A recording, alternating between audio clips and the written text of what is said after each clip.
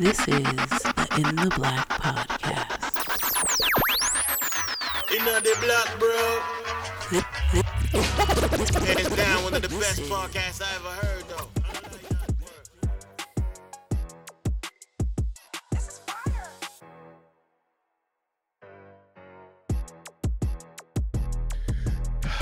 All right, so check this out, man. Here we go.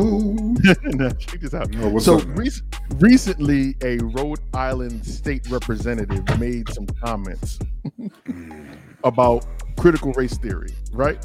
Yeah. She said she's been pushing a lot of anti-critical race theory policies in the Rhode Island State House. And she tweeted the other day, I had a black friend. I liked her, and I think she liked me too. But now she's hostile and unpleasant. I am sure I didn't do anything to her except be white. Is that what teachers and our political leaders really want our society to be like? Divide us because of our skin color? And then here comes the black woman's response. Black women in the state house, black people across the politicians that know her came out quickly and was like, this bitch ain't got no black friends. Shut the fuck up. They roasted the fuck out of her. I heard someone from the Griot found the black friend. It was a woman that she's a representative in the state house that was retweeted to her. That basically she was the black friend, but she was not. She was making fun of her because she's like, she knows that tweet came from a conversation that she had with her, or a series of tweets that she and this black representative were having on social media. So she wasn't really the black friend. Yeah, she wasn't really the black friend. But she's been getting roasted this whole time. And maybe we're like, first and foremost, outside of folks like us that we actually follow this stuff because we follow this stuff, regular black people are not having conversations around their dinner table talking about fucking critical race theory. No. We've got bigger fish to fry in the black. Hold on. We're also not sitting around our table having conversations about white people.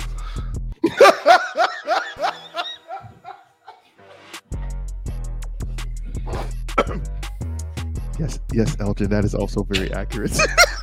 We're not just sitting around our table talking about random white people. For no reason. Hey, did you see what Karen had on today? No, that's not how it fuck works. Karen. Why is she in this conversation? Pass me the chicken, motherfucker. What's wrong with you? That's not how it works. That's not how it works. So somebody said something very similar. It's like, we knew that shit was a lie. Black people ain't sitting around fucking talking about you hating you because you did fucking critical race theory. Shut the fuck up. But you use that as an excuse to try to attack something that is not even taking place.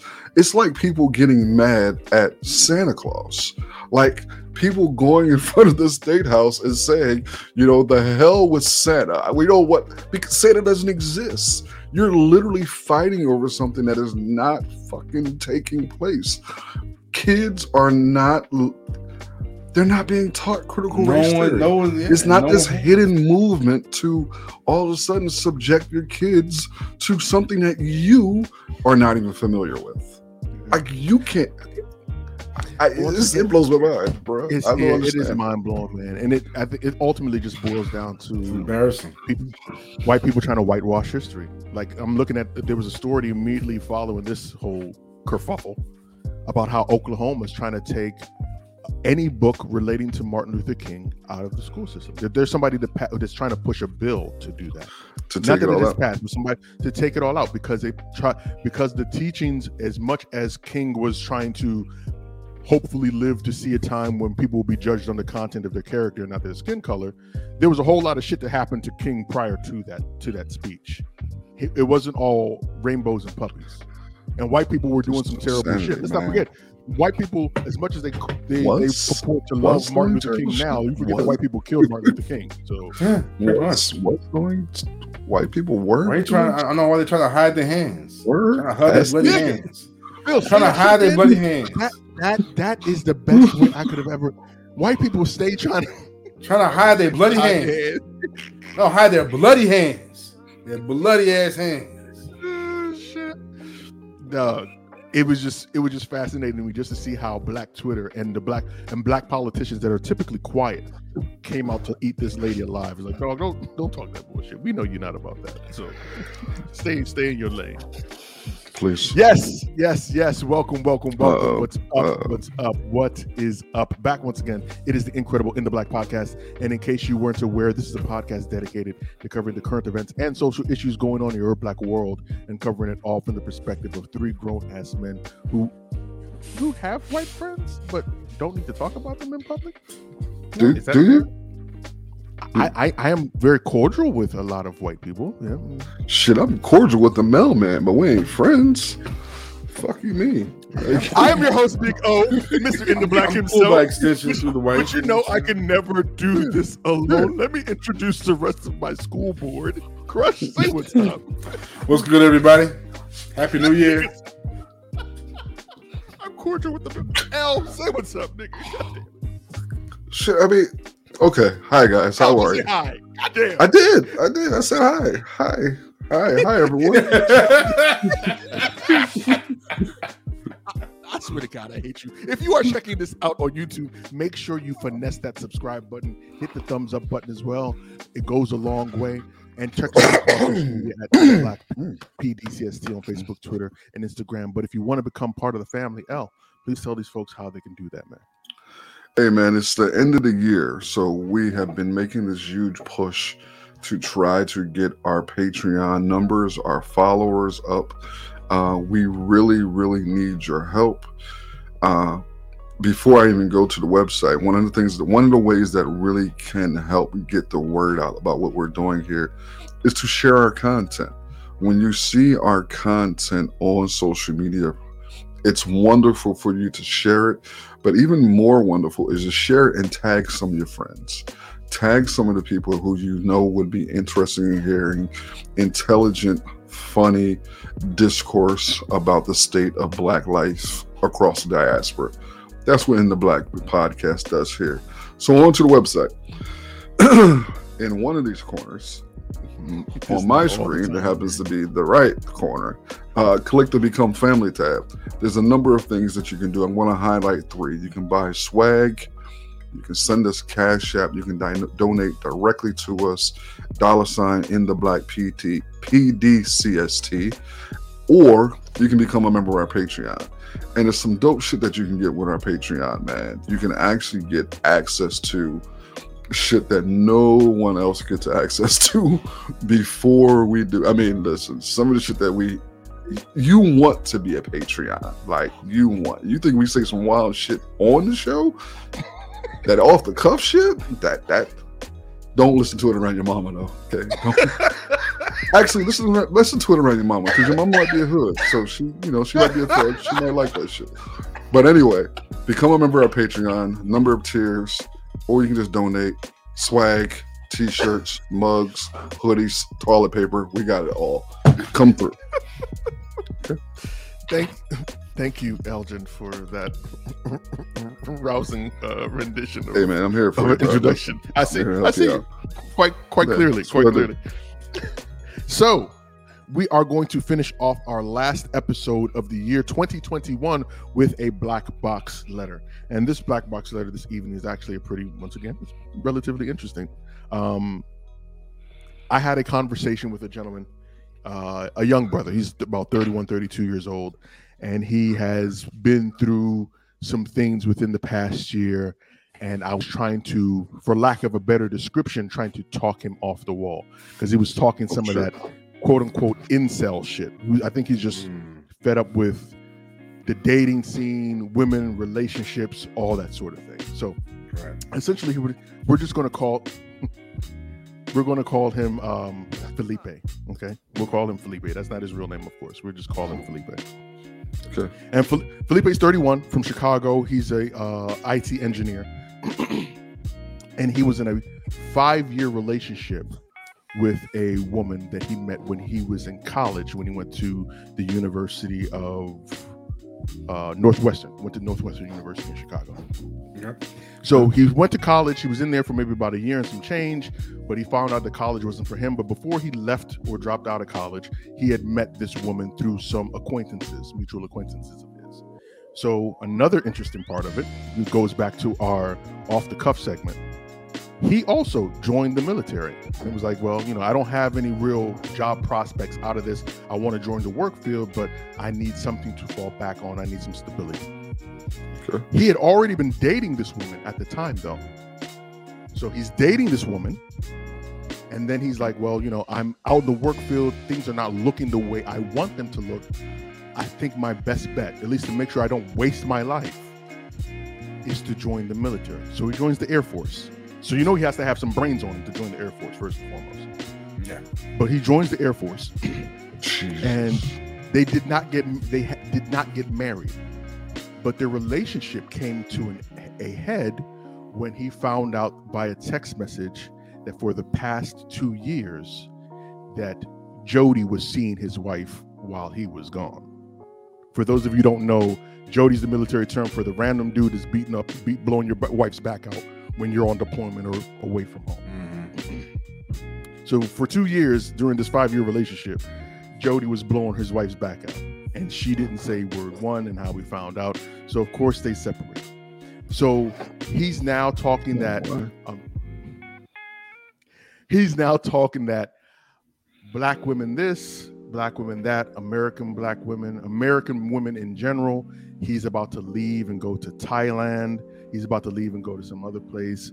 So because they treat you better over there and all this other stuff. And the conversation that I was having with him was, one, people are people wherever you go. Well, let me take a step back. Listen, let me take a step back. Given the conversation or how I've described this conversation so far, right? What do you guys think, or what advice would you give him off the cuff, just based on what I just told you? Go see a fucking therapist? I'll try to go see it. No, okay, but hold on. I'll unpack it and I'll go a little deeper. Go see a therapist to actually address the actual underlying issues that are causing you to feel the way that you do towards a whole group of people, right?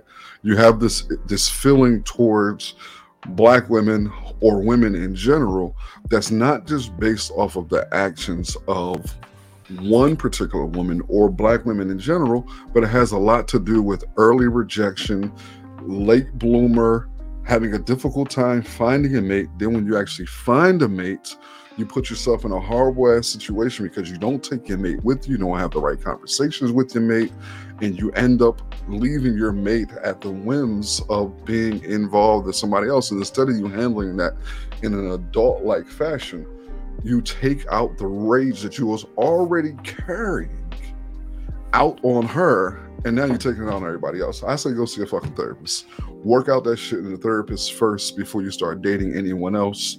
And that's not just to be disrespectful or mean or malicious to you, but I think you have some underlying trauma issues that you really need to resolve. And I wish I was your therapist, because we would have some great conversation, because most of the situations that you find yourself in is your fucking fault. You got to be able to navigate and take some responsibility for some of the actions and some of the decisions and shit that you made. First of all, going to the fucking Air Force. Let's start with that one. Like, if you're going to go to... You a hater anyway, dog. You a hater anyway, dog. But I just... You go to the military and you're away from your spouse. What did you say? Away from your spouse for 2 years? You didn't take your wife with you. No, I don't think it was that he was away from her for 2 years. My understanding is that as he was going on these small deployments for 3-6 months, over the course of their relationship, that she found someone to fill in the gaps when he was away. So was for 3 months when he was away, a random dude? Was this a random dude? Was this an old flame? What? Because those are questions that I think that's very good. And I asked him, was she just? I'm not trying was to. She just fucking you? Like, yeah, was she just bumping uglies with just anybody that she could get her hands on, or was? Shut the hell up. Yeah. Or was she? Or was it one particular person? Because that speaks a lot to the reasoning, or sure, at least it changes some things for degree. me. Sure. Yeah. What about you, Crush? I mean, in general, those attitudes that he's trying to hold on to now aren't healthy, and really just set yourself up for more failure. I mean, you think you might be devising a solution for yourself by judging, by summarily judging the characteristics of a whole set of people, but you're really setting yourself up for more failure. You're not creating, it gives you a false sense of security to generalize your grief over the death of your relationship. And grief takes many forms, unfortunately. It can turn to bitterness, and that's which is hard to avoid. When you feel that you should be married, that you should have kids, along with the career and everything else. When you feel like things aren't in place the way they need to be, but you have to learn how to be swift and changeable with your life, and to be just as swift and changeable with your emotions, and really take a hard look at your own emotional intelligence. As you move forward here. But like I said, seek a therapist. Take a hard look at the role you're playing, in these relationships.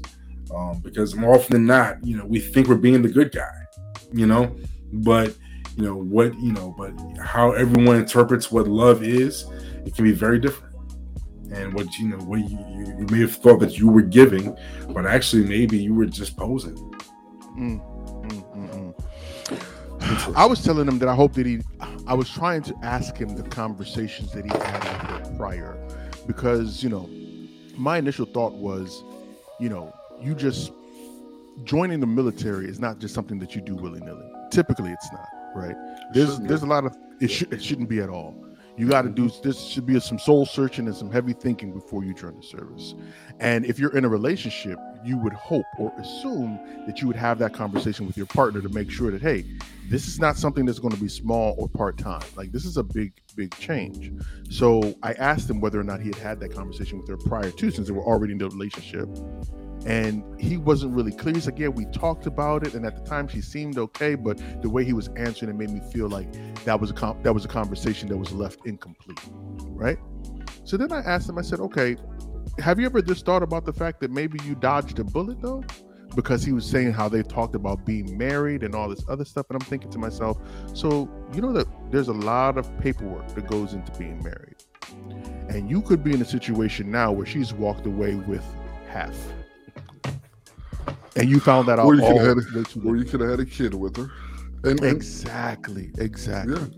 And I think and like I said, I like the fact that you said the dodge the bullet component, because it's not just dodge a bullet from the standpoint that he could be tied to her financially or have a child with her, but he could have been in a relationship where there was some long-term mental and emotional difficulties that they end up having, because clearly there's some unresolved issues that more than likely both of them had, right? Mm-hmm. Because if she's out having multiple, flings while he's away, she has some issues that she should work through. She needed to deal with, right. And if she's messing with one dude, she also, that's a conversation. It goes back to this idea of folks having conversations when you're involved intimately with people, whether it be, someone you're actually physically intimate with or in an intimate space with, having the type of environment where you can have those conversations and say, hey, listen, man, if you go over to deployment for 6 to 9 months, I like it a lot. So we got to figure something out while you gone. You go do what you gonna do while you're there. Mm-hmm. When you get back, you don't ask me no questions. I ask you no questions. We tell each other no lies. However you guys decide to work it out, whatever you cultivate, but you just can't go away with the assumption. And again, these are, I'm speculating here, but I think there could have been some broader conversations, some deeper conversations that they could have had before they went away. Did you have a conversation with her to let her know that you were going into the military, that was a possible option? Yeah. I dig it. I understand the pain. In boot camp, bro, and getting your heart broken, it is nothing like it, because the world don't stop. You still got to get up at 6. You still got to go to PT. Reveille happens.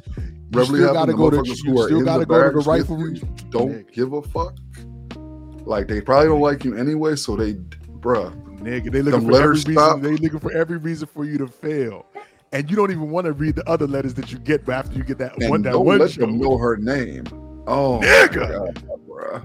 because you know what's gonna happen. They gonna put that shit in cadence when you guys go marching. Bruh, you gonna be wiping tears trying to keep up. Oh my Dog. god. So when I was talking to him, I said, dude, listen, I know your pain, man. But at the same time, like I said, you dodged a bullet, man. You don't have nothing that's tying you to her. You can go about your way.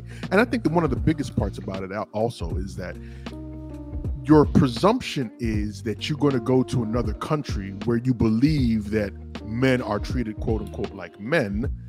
And you're gonna, what if you find a woman, that one woman in that country that pulls another power move like that too? Then what Because you the gonna reality of it is, I mean- that you're not going over there and they're not treating men like men. They're going over there and they're treating Americans different than their fellow countrymen. Foreigners. Because foreigners, Yeah. because they believe that Americans have substantial more resources than And, their fellow countrymen. And Like, that you treatment, like and that treatment is for a limited time only. until that money runs out. At one point, there's going to be some elder wondering why you haven't assimilated yourself into the culture fully. Like, why have you distributed the wealth throughout the rest of this clan that you choose to be a part of? Yeah, so Phil, that treatment you is sound for a like limited you're talking time from only. experience. What the Oh fuck? no! I'm talking you about know, other gentlemen that I've witnessed who have not, You called get to the involved in game. one of them Me, I've dodged all them bullets, You bro. don't tie them you don't put a baby in one of them Filipino women out in San Diego. You don't marry one of them right away.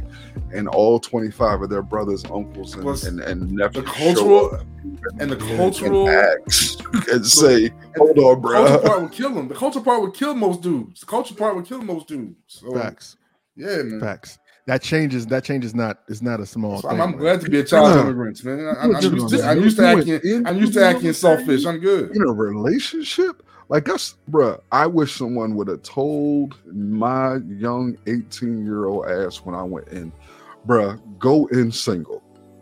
Because if you don't go in, That if you sounds don't like go a in plan. single, when you get in there, it's only going to take a little short time for you to be single. It's like going to jail. Literally, it's the same. bruh, That's actually almost the I'm same. telling you, listen, Practically the same. I think you better Practically let the her same. go. You're out of sight too long. You're out of sight too long. You're too far away. You're too far away too long. Listen. So this is the reason why I really wanted to bring in this conversation. He's explaining his situation to me, and I guess when you start getting into your feelings or you get into that mindset, you start doing searches online, and there are people that fill in the gap, to fill in those, to reinforce some of the feelings that you have. So he found someone, he found a YouTube page, and it's called Zoom to Thailand. Okay, and it's about this black dude that left LA and has now been living in Thailand for the past 2 or 3 years. And in his videos, he never really disrespects black women outright, but he often says over and over about how the mindset of these Thai women are different than American women, how Thai women allow you to be a man, they treat you so well, and X, Y, and Z. And it made me feel some sort of way. And I don't blame the dude. His name is Richie, the guy that does the page. I don't blame him for finding his own hustle and finding his own niche. Everybody's got you got to eat somehow, right? But that you fill in the gap and you kind of poisoning the well, for lack of a better description, right? Because you got dudes out here like this, instead of giving them real advice, you got Richie talking about his life, and you got guys who are like, shit, I went through this relationship. Richie's right. Black women, American women are trash. I got to leave the country to go find what I need to find. Like, man, any black man who has to leave the country to find a woman who doesn't give them some sort of not necessarily pushback, but some resistance and something to stand up against. Like, they ain't gonna let you walk all over them. They ain't gonna let you do a whole bunch of fuck shit. Any black man who often says they don't want that type of women, I don't think they grew up in black culture. Like, right? I don't think they grew up around black people. I don't think, because I think that's black men know, and it's not a negative about black women. I think that's something that black men require in our mates, because we know we can do some reckless, wild shit. We know we need some woman to corral us, to keep us from. Think about your own wives. You chose your wife partly because she has the ability to tame the monster within. Yeah.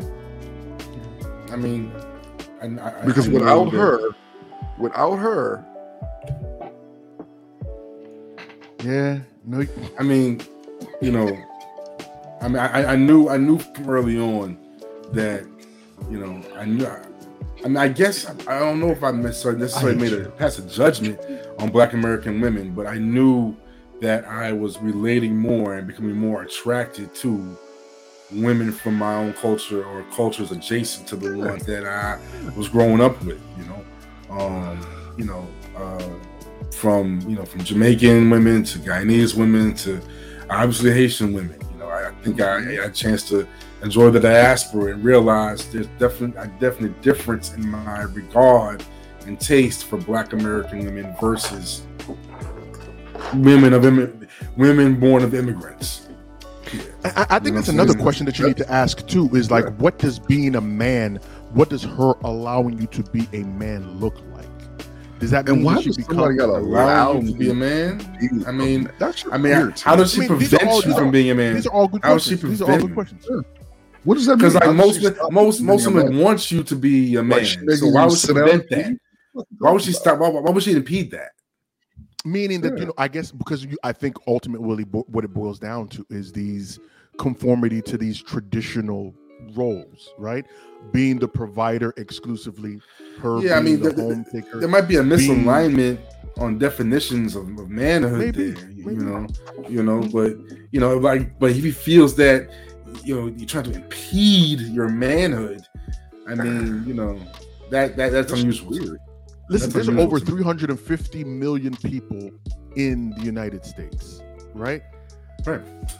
More than 50, I think it's almost 53, almost 53% of those are women. You can't tell me that out of all those women here in the United States, you can't find one that fits your desire. Look, a woman like. Look, that's what. Believe me, there's plenty. There is plenty. Facts. There's plenty. Just gotta change your setting. You know what I'm saying? Get yourself together. You know what I'm saying? Yeah. And like I said, the dude that's Thailand though, bro. Thailand. I mean, come on, man. The stigma is just terrible. Why do you guys hate on Thailand all of a sudden? The stigma is terrible, man. The stigma is terrible. But hold on, why are you going? Hold on, why are you going to You're going to a land that has nothing connecting you to the culture that you've been familiar with. Why would you choose Thailand out of all of the places to go in the world? What is it about Thailand that attracts you to that particular place? I think you just answered the question. I think there's a subtext here that we may have to move on. It's a separation from the culture. I think it's a separation from the culture. If you want to separate from the culture, go to Europe, man. Go to London, man. Sure. Go to London. Go to Africa. Move to Florida. Shit. I mean, you want to? Oh yeah, there's no culture down there. That's a whole different dimension. She's all over the world, bro. Crush, you just took L's spot in the. You just don't want nobody to listen to the show. You're just gonna shoot shots. All right, Crush, go ahead. Let's move on to the next subject. Go ahead. Oh man, I found a very interesting topic to end the year with because I think it's something we can all easily relate to, and something that has become very apparent, especially in my personal experience being a homeowner right now. But an article in the Insider has a new headline saying that earning six figures isn't enough to buy the American dream anymore. And according to their analysis, a $100,000 salary, now middle class, is no longer enough to buy the symbols of the American dream. The house, the education, and children. have all become way more expensive and exceeding income increases.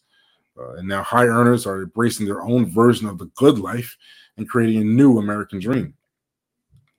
I can definitely say from experience that, my wife and I are in the midst of getting our house renovated, and we're almost done. But the hard reality is that we cannot find the home that we want right now.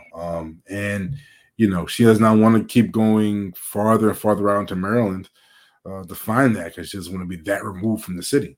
But there was even talk of being in transition in a condo or something. I'm like, no, I think we'll be stuck in that condo for like 5 years trying to find the home we want. Yeah.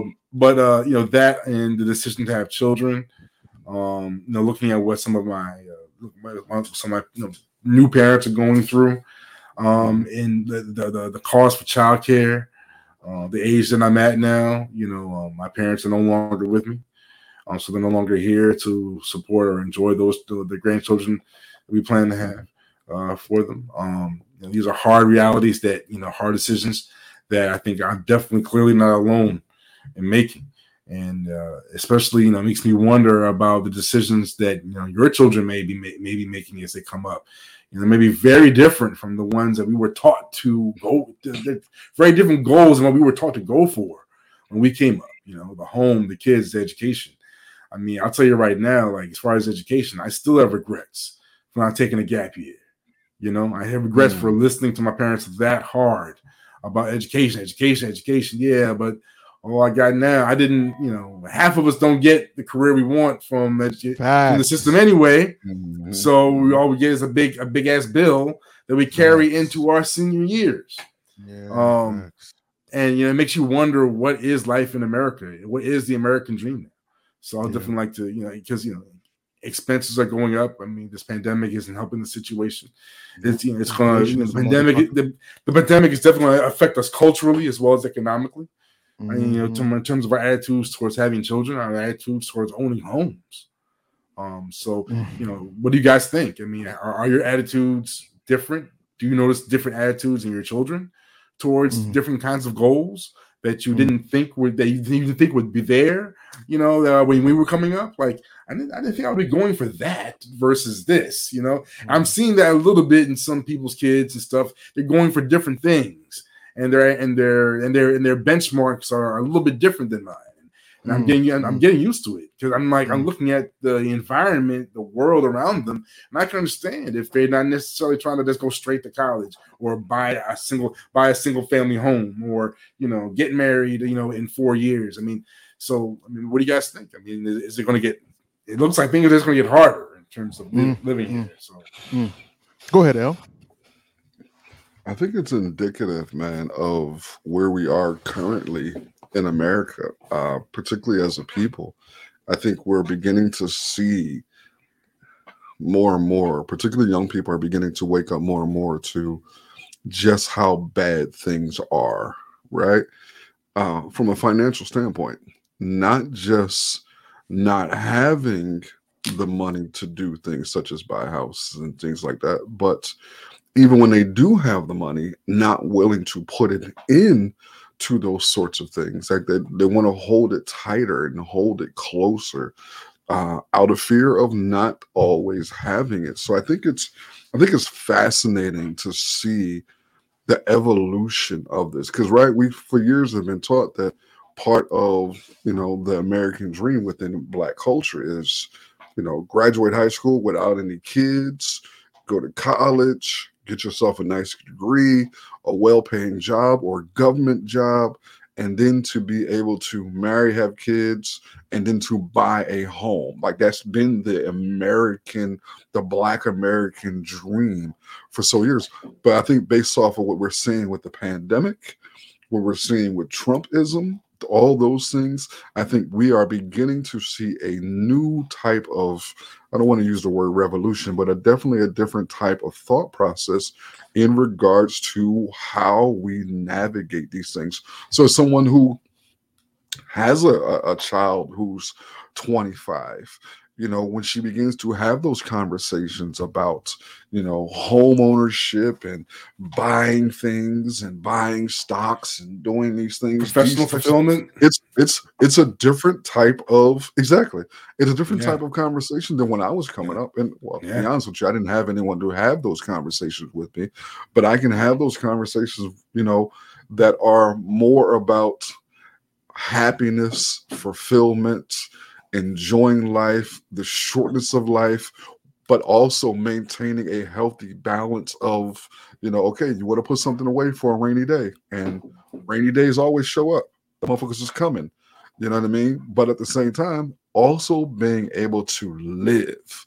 And I think that's something different than what we are, the generation pretty much probably before us, right? The older generation didn't do. It was all about rainy days. And of course, we understand the why it was all about rainy days. And I think we're the culture that is beginning to have a little bit of balance. But these younger folks, I just think it's a different time. And I think it's wise for people to not hop right into these type of huge life decisions that may have some benefits, but have profound consequences if shit doesn't go right. So I just think it's a matter of culture. I think it's a matter of where we are. And it's something that me and my wife talk about all the time, like buying properties, buying houses, being involved in all these things. And it's like, is that the goal now? Is that the goal? Is that, is that, but we've been conditioned to think generational wealth. This is the way that we do it. This is how. What does generational wealth mean now? I'm like, it doesn't have the same ring that it once had. Like a house now, it might be a place for y'all motherfuckers to stay, but if y'all can't afford the upkeep and the taxes, it ain't a weird place for y'all motherfuckers to stay. And if you can't sell it for if you can't sell it for the price you want, then you're going to be in that house in that house, in that region, in that state until it gets gentrified, and then you can have Tom and Karen buy your house. But I mean, there's a lot. I mean, there's a lot of the variables that go into that. But I find it very interesting that I definitely sense a lot of innovation in the future, and I just want to keep a completely open mind to whatever my niece and nephew are going to tell me that they want out of life. Or whatever my kid is going to tell me, that they want out of life versus what my parents told me to go after, because I knew, I know the mistakes I made, and I would hate for them. But then again, the variables, the environment that they're going to be in, I'm going to be learning that along with them. I mean, it's a little nerve wracking in a sense, the childcare is so out of reach for so many people, or that childcare alone will turn off a couple from having children. Yeah. And we all know, gentlemen, that the government hates that shit. True. The government, because they want you to produce what? More labor. More workers, yep. More labor. So they hate that shit. They hate that shit. They hate it. Maybe that's why they're being stingy with the tax credit. I don't know. In 2019, they did a study at the beginning of that year, basically saying the exact same thing. That to live in Washington, D.C., and this was a huge deal. It was all over the place at the time. That Chocolate City, which was one of the poorest cities in the nation for a very long time, like once you get outside of the boundaries of like K Street and Georgetown and Potomac area, you get into the real D.C., it was one of the poorest areas in the nation. That all of a sudden, 2019, they said for you to live as a single person in Washington, D.C., you need to be making close to $105,000 a year. That was in 2019. Inflation, because of the pandemic, has been a bastard. So who knows what that is now? Probably about 15, 20. Yeah, somewhere like that. 15, 20 grand more than that now. Right? But it makes sense that it's no longer Chocolate City then, right? It's a very interesting. That's a whole nother conversation. But yeah. I'm thinking so I say all of that to say this. The way we like Elle's already said, the way we look at financial well-being from when our parents and our parents' parents has completely changed. The advent of the internet is part of that as well.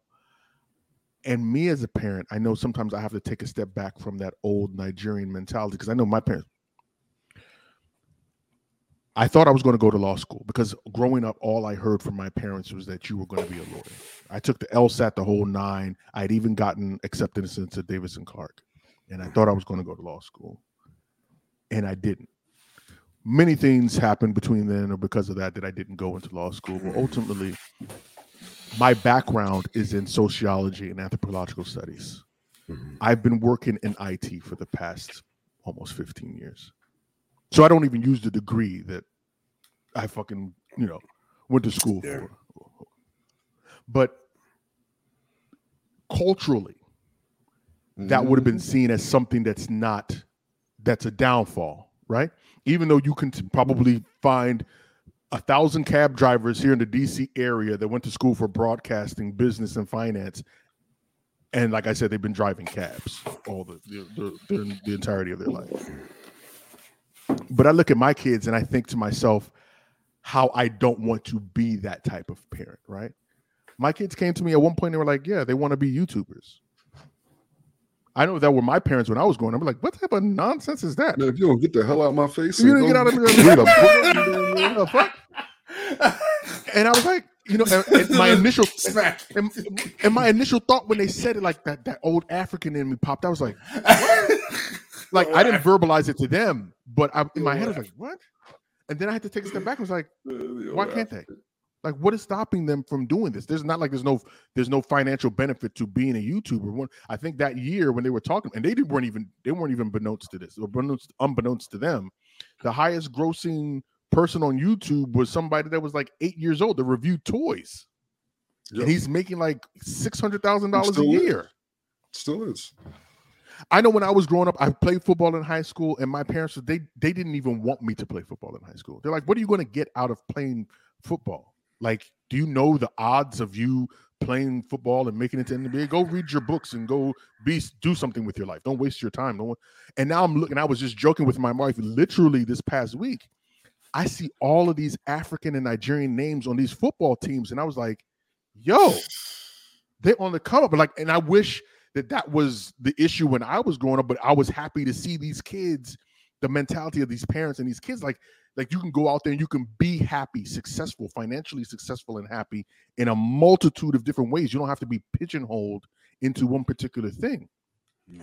One of the things that I recently did, and this is not to tout myself, but just to say that I'm trying to intentionally break the cycle. My parents, my wife's parents, the way their thinking was similar to what Elle just described, was that you go to school, you get a good paying job, you save if you're working for the government, whoever you're working for, you get a pension, you retire, you raise a family, all of those things. Not telling you that the roadmap to financial success or financial well-being has varying branches, varying roads that you can take at any point in time. And I had a family meeting last night with my in-laws and my wife's kids and everybody, right? And we're just talking. I was like, okay, I know that we all are relatively successful at what we do, however you want to categorize that. We make decent money, but you don't become wealthy or build a better foundation for those people that are looking at us or looking behind us by just working a 9 to 5. Even if you're not leaving the financial benefits behind, are you leaving the education behind? And we had like an hour-long conversation about the stock market versus investing in property versus the combination of the two versus why putting your money in savings and just leaving it in savings doesn't really benefit you, how you need to use your money. We had a very deep conversation, and we walked away collectively from that conversation like, damn, this is a lot more than we've been told for a very long time. Mm-hmm. I don't know what tomorrow brings. I think all of us can collectively say that we wish that we did know what tomorrow brings. But I know that us, men like us, having conversations like this to try and change the thinking of what happiness looks like, financial well-being looks like, changing the thoughts of what family looks like, is a good thing. Yeah. You can't parent out, and I won't say you can't, but I know so many people who parent out of fear right? Every move that you make for your children is parenting them to prevent something that you're not quite sure that is going to take place. So you live this life full of anxiety and induced stress that you ultimately pass down to your children in the way that you love them, the way you discipline them, the way you rear them. So you cultivate this environment that is toxic, essentially, that no one, this idea of us just putting these unhealthy boundaries on our children because our parents did it, because their parents did it to them, is not fair, right? You got to begin to actually address and ask the question. So why did our parents do that to us? Why did their parents do them to do? And basically, for most part, particularly within Black American culture, it was out of fear. It was to make sure that their children were safe. And they, in some cases, that they actually were able to live. Listen, I'm gonna tell you a quick story, and then we'll move on to our next topic. My dad's brother, or one of my dad's brothers, right? Separate from his dad's side, right? Had a grandfather that lived with them, and this was back in the 50s, before Nigeria got its independence. So white people are romping and stomping all over the place. And just like in the United States, you had to be, quote unquote, very thoughtful about where you were, how you spoke, and so on. So part of their rearing, this dude, he would wake up at like 4:00 in the morning, get the kids up so that he could go to work and the kids would go to school. And he had 12 of them. And this is what he did. He would beat all 12 of them in the morning before he would leave to go to work. And the reasoning behind that was, I know you did something that I didn't catch you doing, so I'm going to get you for it now. Because if you don't know to curtail and get yourself in line now, you're going to go out there into the world, and the Onyibo, that's what they call them. Onyibo is like white jargon for white people. He's going to catch you, and it's going to be an issue. Not knowing, of course, how many years afterwards the white people were going to leave Nigeria, but you get what I'm saying. You know what I mean? Yeah. So it's like, you said, out of fear, like, let me do this. And can you imagine, as a kid, you living your best life as best as you could possibly live it, and you catch an ass whooping every fucking morning, because out of fear to try and make sure that you do. So you don't get yourself in a position where nobody can save you.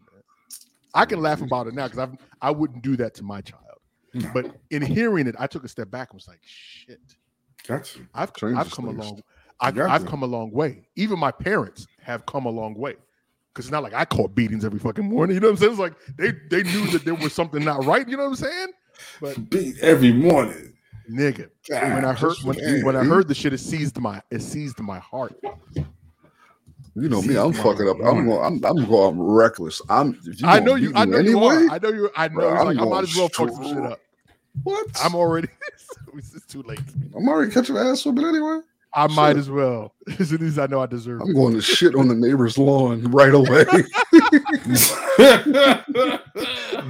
Go ahead, L. What's next on deck, man? Oh my god. Listen. Oh my god. So we have a number of conversations here often in regards to police corruption, police violence, police brutality, white terrorism via police. We have those conversations often. And at the height of the George Floyd rebellions that were taking place across the country, you heard the chants getting louder and louder for defunding. Defunding was one of the rallying cries for many of the organizers on the street, calling for a defunding of the police, right? For years, there's been a number of people behind the scenes, from great activists and such as George Jackson on down the line, who were calling for the abolishment of the system. And there's still the same calls for that. But in the height of all these calls, You have cities such as Chicago recently, and now we have Atlanta, who are putting in huge training facilities within their city limits. Atlanta just approved $90 million for what is called Cop City by most of the activists there, sitting on over 300 acres of forest land. Imagine your local city council overwhelmingly approving a proposal that about 98% of the residents local to the area oppose. That's exactly what happened on September 8th when the Atlanta City Council signed off on an over $90 million militarized police training facility that sits on nearly 400 acres of forest land. It's known by activists as Cop City, and renderings of it reveal a mock city complete with shooting ranges, space for weapons, and explosion testing and burning building tests. Welcome to America. Also, ladies and gentlemen, within Atlanta's homeless rate, right? Atlanta has probably, I think the last numbers I looked at was roughly 3,200 homeless. And let me say that, numbered homeless, meaning counted. These are actual people that were counted. 3,200. And I'm going to probably guesstimate that it's probably double that within Atlanta. You actually just gave this city $90 million to build a cop city to train more police officers. And Atlanta happens to be, for all you Negroes out there, this is your Wakanda, right? This is the Black Mecca. This is where, hey, you want to make it in America as Black man, you want to go to Atlanta. Because no, Atlanta ain't shit the same way in all of these other cities and states that are Democratic run, Black leadership led cities. Full of shit. 90 million. Yeah. I put that in there. Oh, I did. Because did you see the mayor's statement about this? That's the shit that got me so. They're going to be the guardians of the community. The guardians of the community. Are you serious? So when they start killing children again, you're going to justify that, right, Mayor Bottoms? You're going to justify that, okay? Good old. They start killing these kids left and right for nothing. No, I mean, they have a state-funded, county-funded, all-paid resort that they can go to after they do that. Dude, Georgia ranks 30th in education, 42nd in poverty, 41st in healthcare. You've got a lot more things you could have spent that motherfucking $90 million. More cops. Why? I hate to be that dude, but I really got to ask the question though. Like real talk. I was under the impression that the beginning or the summer of 2020 was supposed to be the awakening of what living in a police state looks like, right? That we should now recognize that, okay, even if you want to be as generous as possible to the police, that we recognize that the police in our communities are overworked and that some of those resources should be taken from the police and given to people that can actually affect them. So putting money back into homeless sheltering, putting money back into mental health, all of these things. But instead, we see case and report after case of more police officers getting more money, or these institutions getting more money. And I'm thinking to myself, how is that supposed to fix the problem? Yeah, how is it? We're doing exactly what they've been asking you for all of these years prior to 2020. What is the plan? What part of the plan? That's my main question. What part of the fucking plan is this? What part of the plan is this? Please, I want to see a diorama. L's going to have to break that shit down because I really don't understand this. What part of the no part of the plan is this? And when they There's no start part of the killing, But again, it's a number of layers to this, right? When you have 98% of the people who live in the local area they said that they don't want it. that do not want it, that your city elected officials say, fuck what y'all want, and we're going to put this up anyway. And again, I mentioned that it's Democratic run intentionally because I think that needs to be highlighted, but also that Atlanta has had Black leadership in the political spots for as long as I've been damn near alive. So again, it goes back to so many different things. This is $90 million that they could be putting to actually eradicate many of the issues that lead to having law enforcement encounters, right? So if you put more jobs, if you actually gave more jobs, if you created actual living wage jobs, you wouldn't need nearly as many police officers as you need. You put money into mental health, you wouldn't need them to come out and escalate the situations. And I'm like, if you put it into education, we wouldn't have these same problems. I'm like, where are all these new police officers going? All these brand new police officers, where are they going? Where are they coming from? To fully man and enroll a facility the size of 300 acres. Will you even be able to fill that motherfucker? 400 total. Oh, yeah. Don't 400 total, because now, guess what?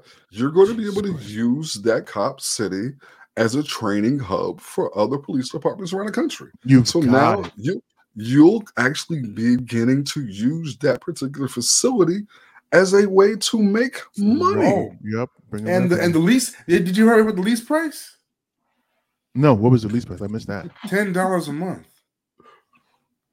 Excuse me, what? $10 a month for the facility. Cop City. It's right there in the article. I read it over 10 times. You said $10? $10? Yep. You mean $10? Like a $10 bill? Yes. The lease on the land, a 400-acre facility? Yep. The lease on the land was authorized by the council. Yo, what kind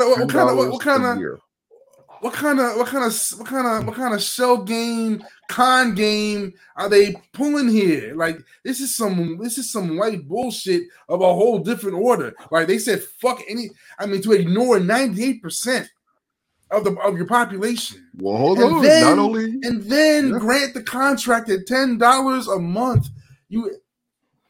But not only that, but let's not forget the indigenous people. Yeah, right? that was one of the most environmental costs. The environmental costs. Because apparently this facility is going to cause flooding. I thought that was fascinating. It's going to cause flooding. A lot of times Native Americans get left out of these, especially for where they're building it, get left out of these conversations. Yep. It was interesting to see that they brought that up, but also interesting to see once again, or maybe it's not really interesting to see that they got steamrolled just as much as everybody else got steamrolled. I doubt that they were included in that 98% of the population of the county that said that they didn't want it. And I think the deeper dig or the further knife in the back is not that 98% of the people said they didn't want it, right? And they're still going to do it anyway.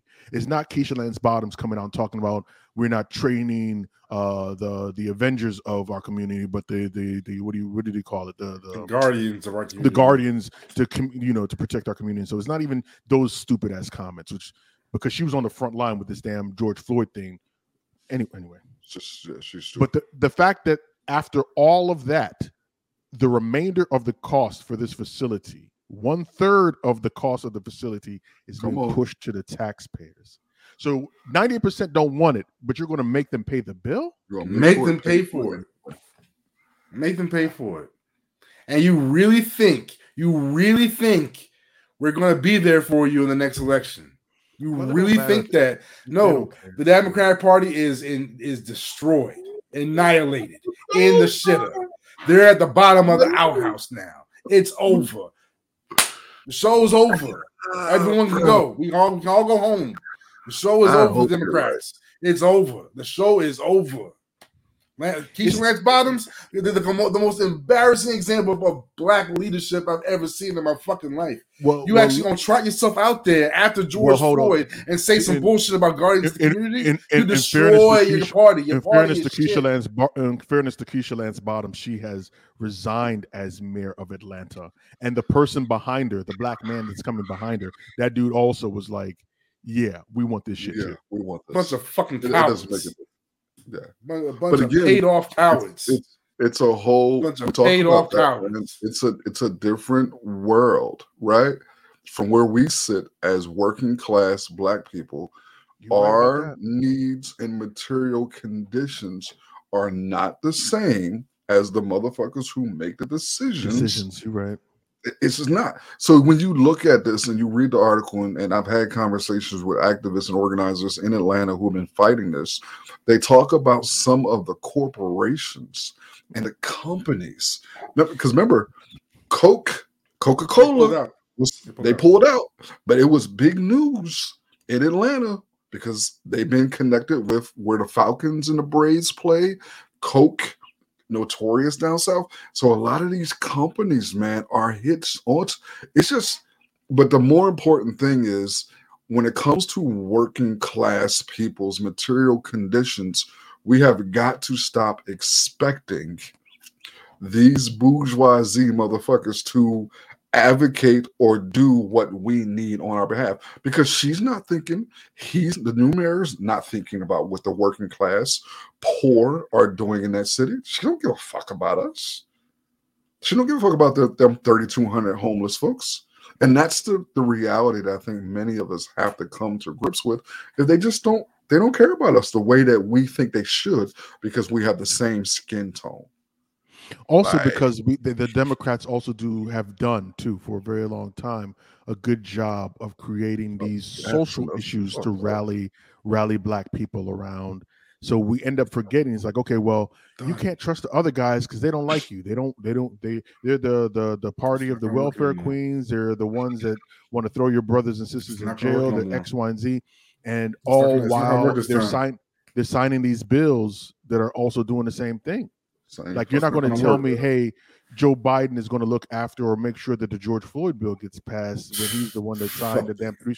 Then he's the one that created the 90 crime bill. Like, it's hard. It's hard to watch. But he's not in office without Georgia. Like, Georgia is what pushed this over the hump. This next election, this 2022 election, it's going to be so depressing. It's going to be very, very interesting to see where it goes. It's going to be depressing. I'm not doing shit.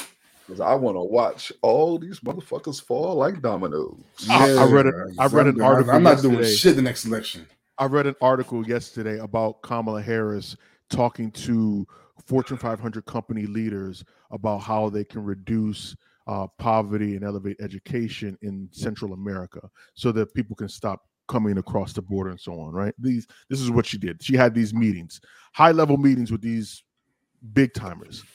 And my first thought when reading the article was, what do they have to do with Central America? And like you didn't talk to people on the ground?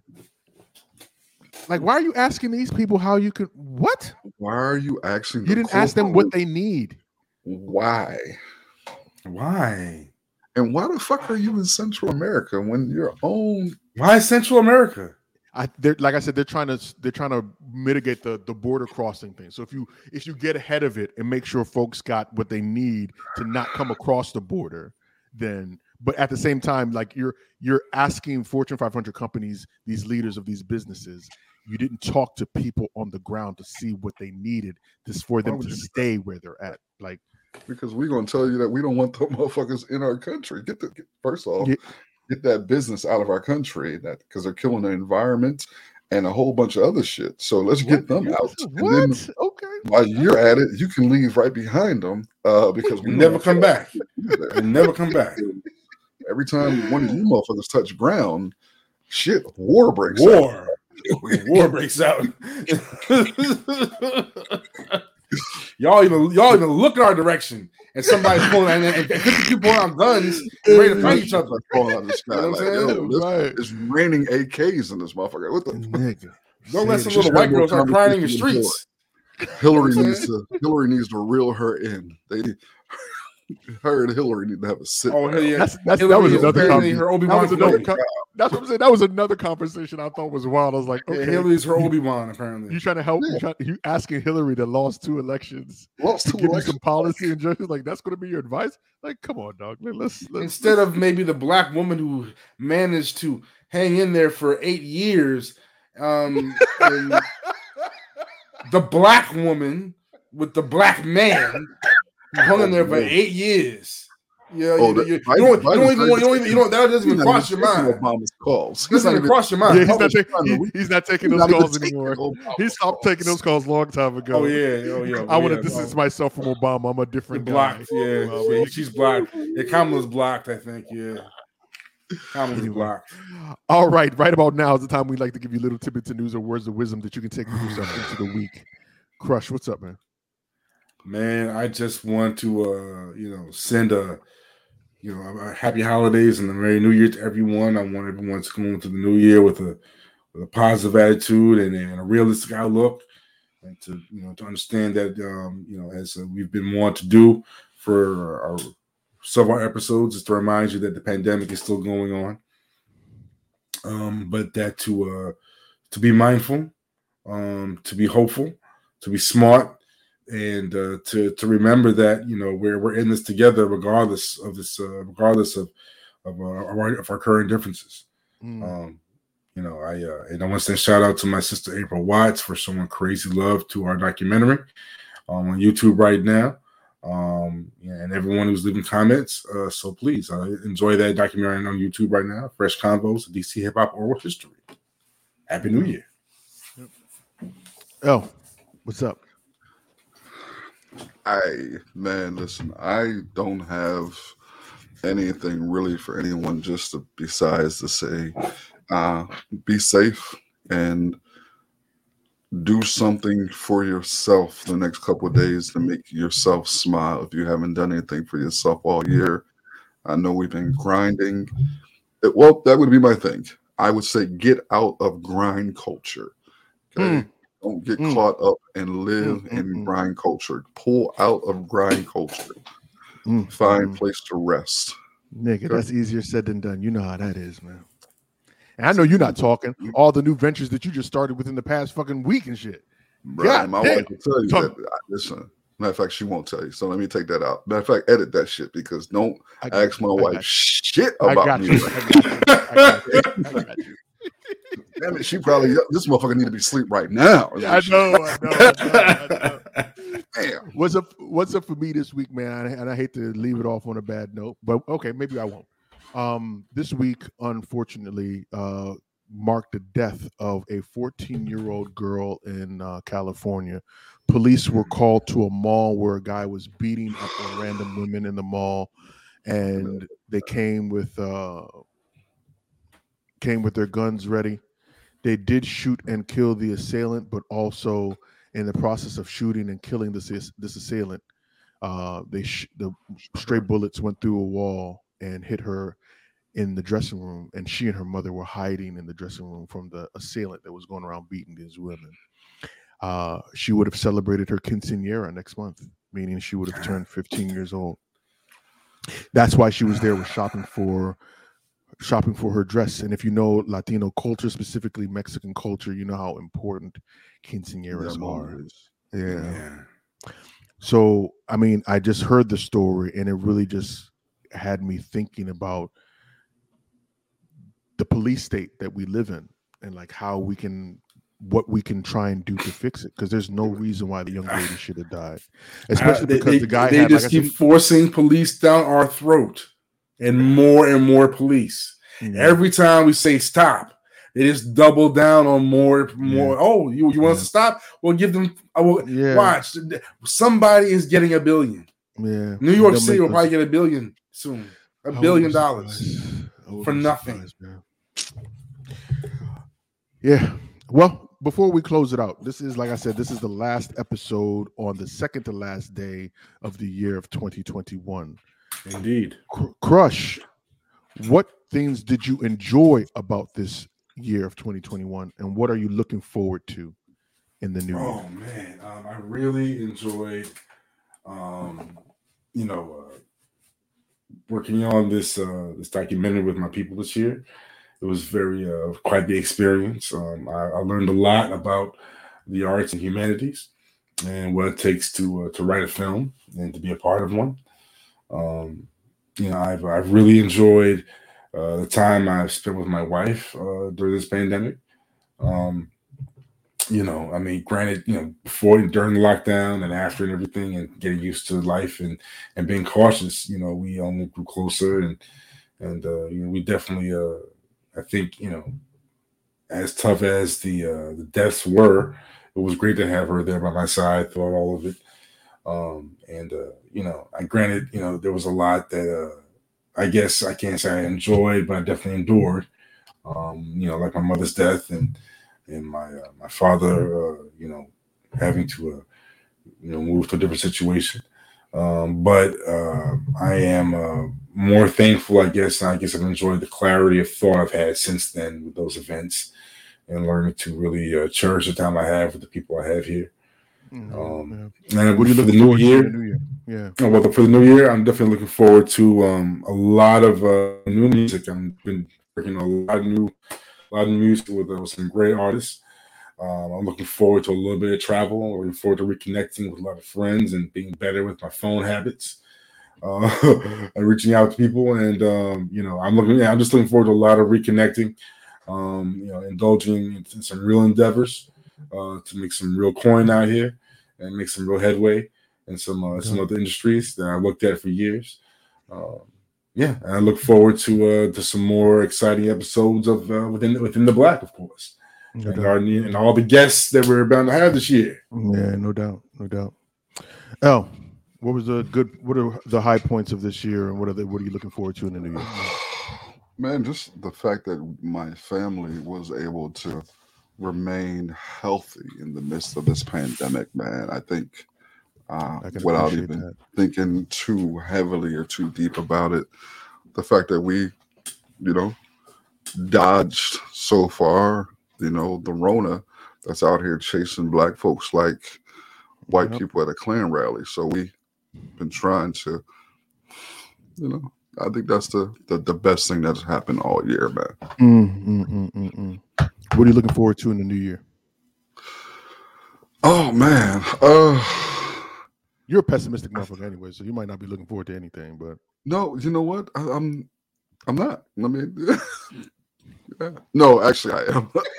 Next year, next year is going to be a phenomenal year of growth in careers, entrepreneurial endeavors, moves, graduations. I graduate this coming year.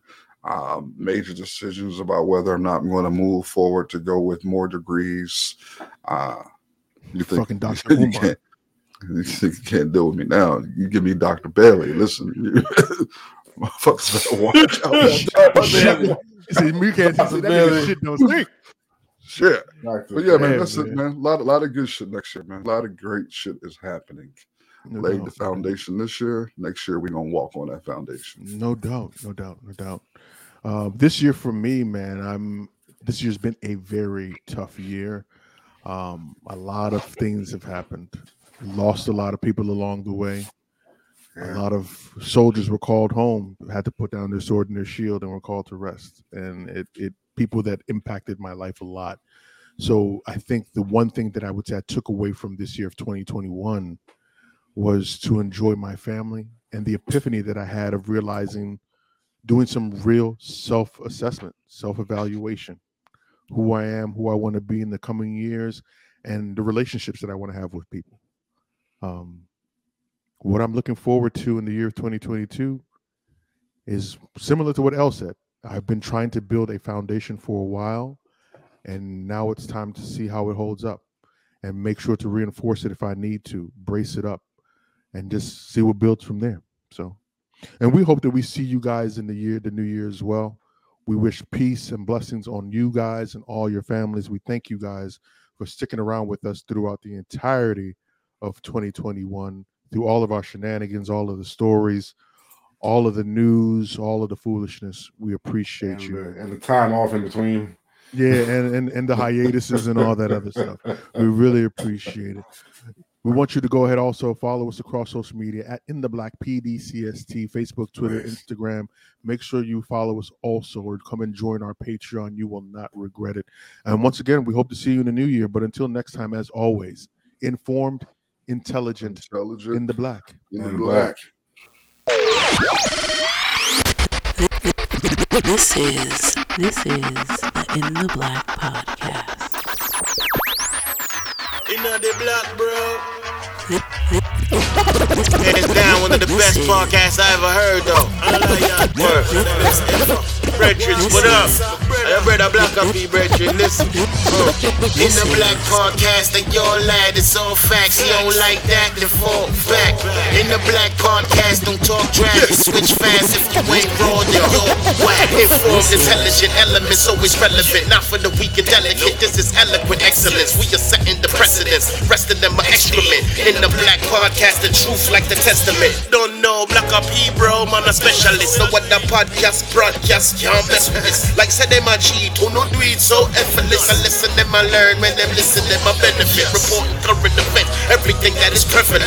This is so exquisite, a scientific experiment. Giving you the news, not views without evidence. Telling you the truth, sentiments without embellishments. Relax, these are the facts, bringing them to your residence. In your house or your tenement, listen to hear intelligence. Body filled with melanin power that's so unsettling. Brighter than stars, bringing some light back to the desolate. In the Black podcast, like your lad, it's all facts. You don't like that, then fall back. In the Black podcast, they on top. Who know if you watch Black up here, chat me can't flop. In the Black podcast, like your lad, it's all facts. You don't like that, then fall back. In the Black podcast, we outlast. The one of them can, none of them no can trust. Yeah. Just like that though. Yeah, man, that's so black. Mr. In the Black himself. What up, DJ Henry? This boy Black. I'm out.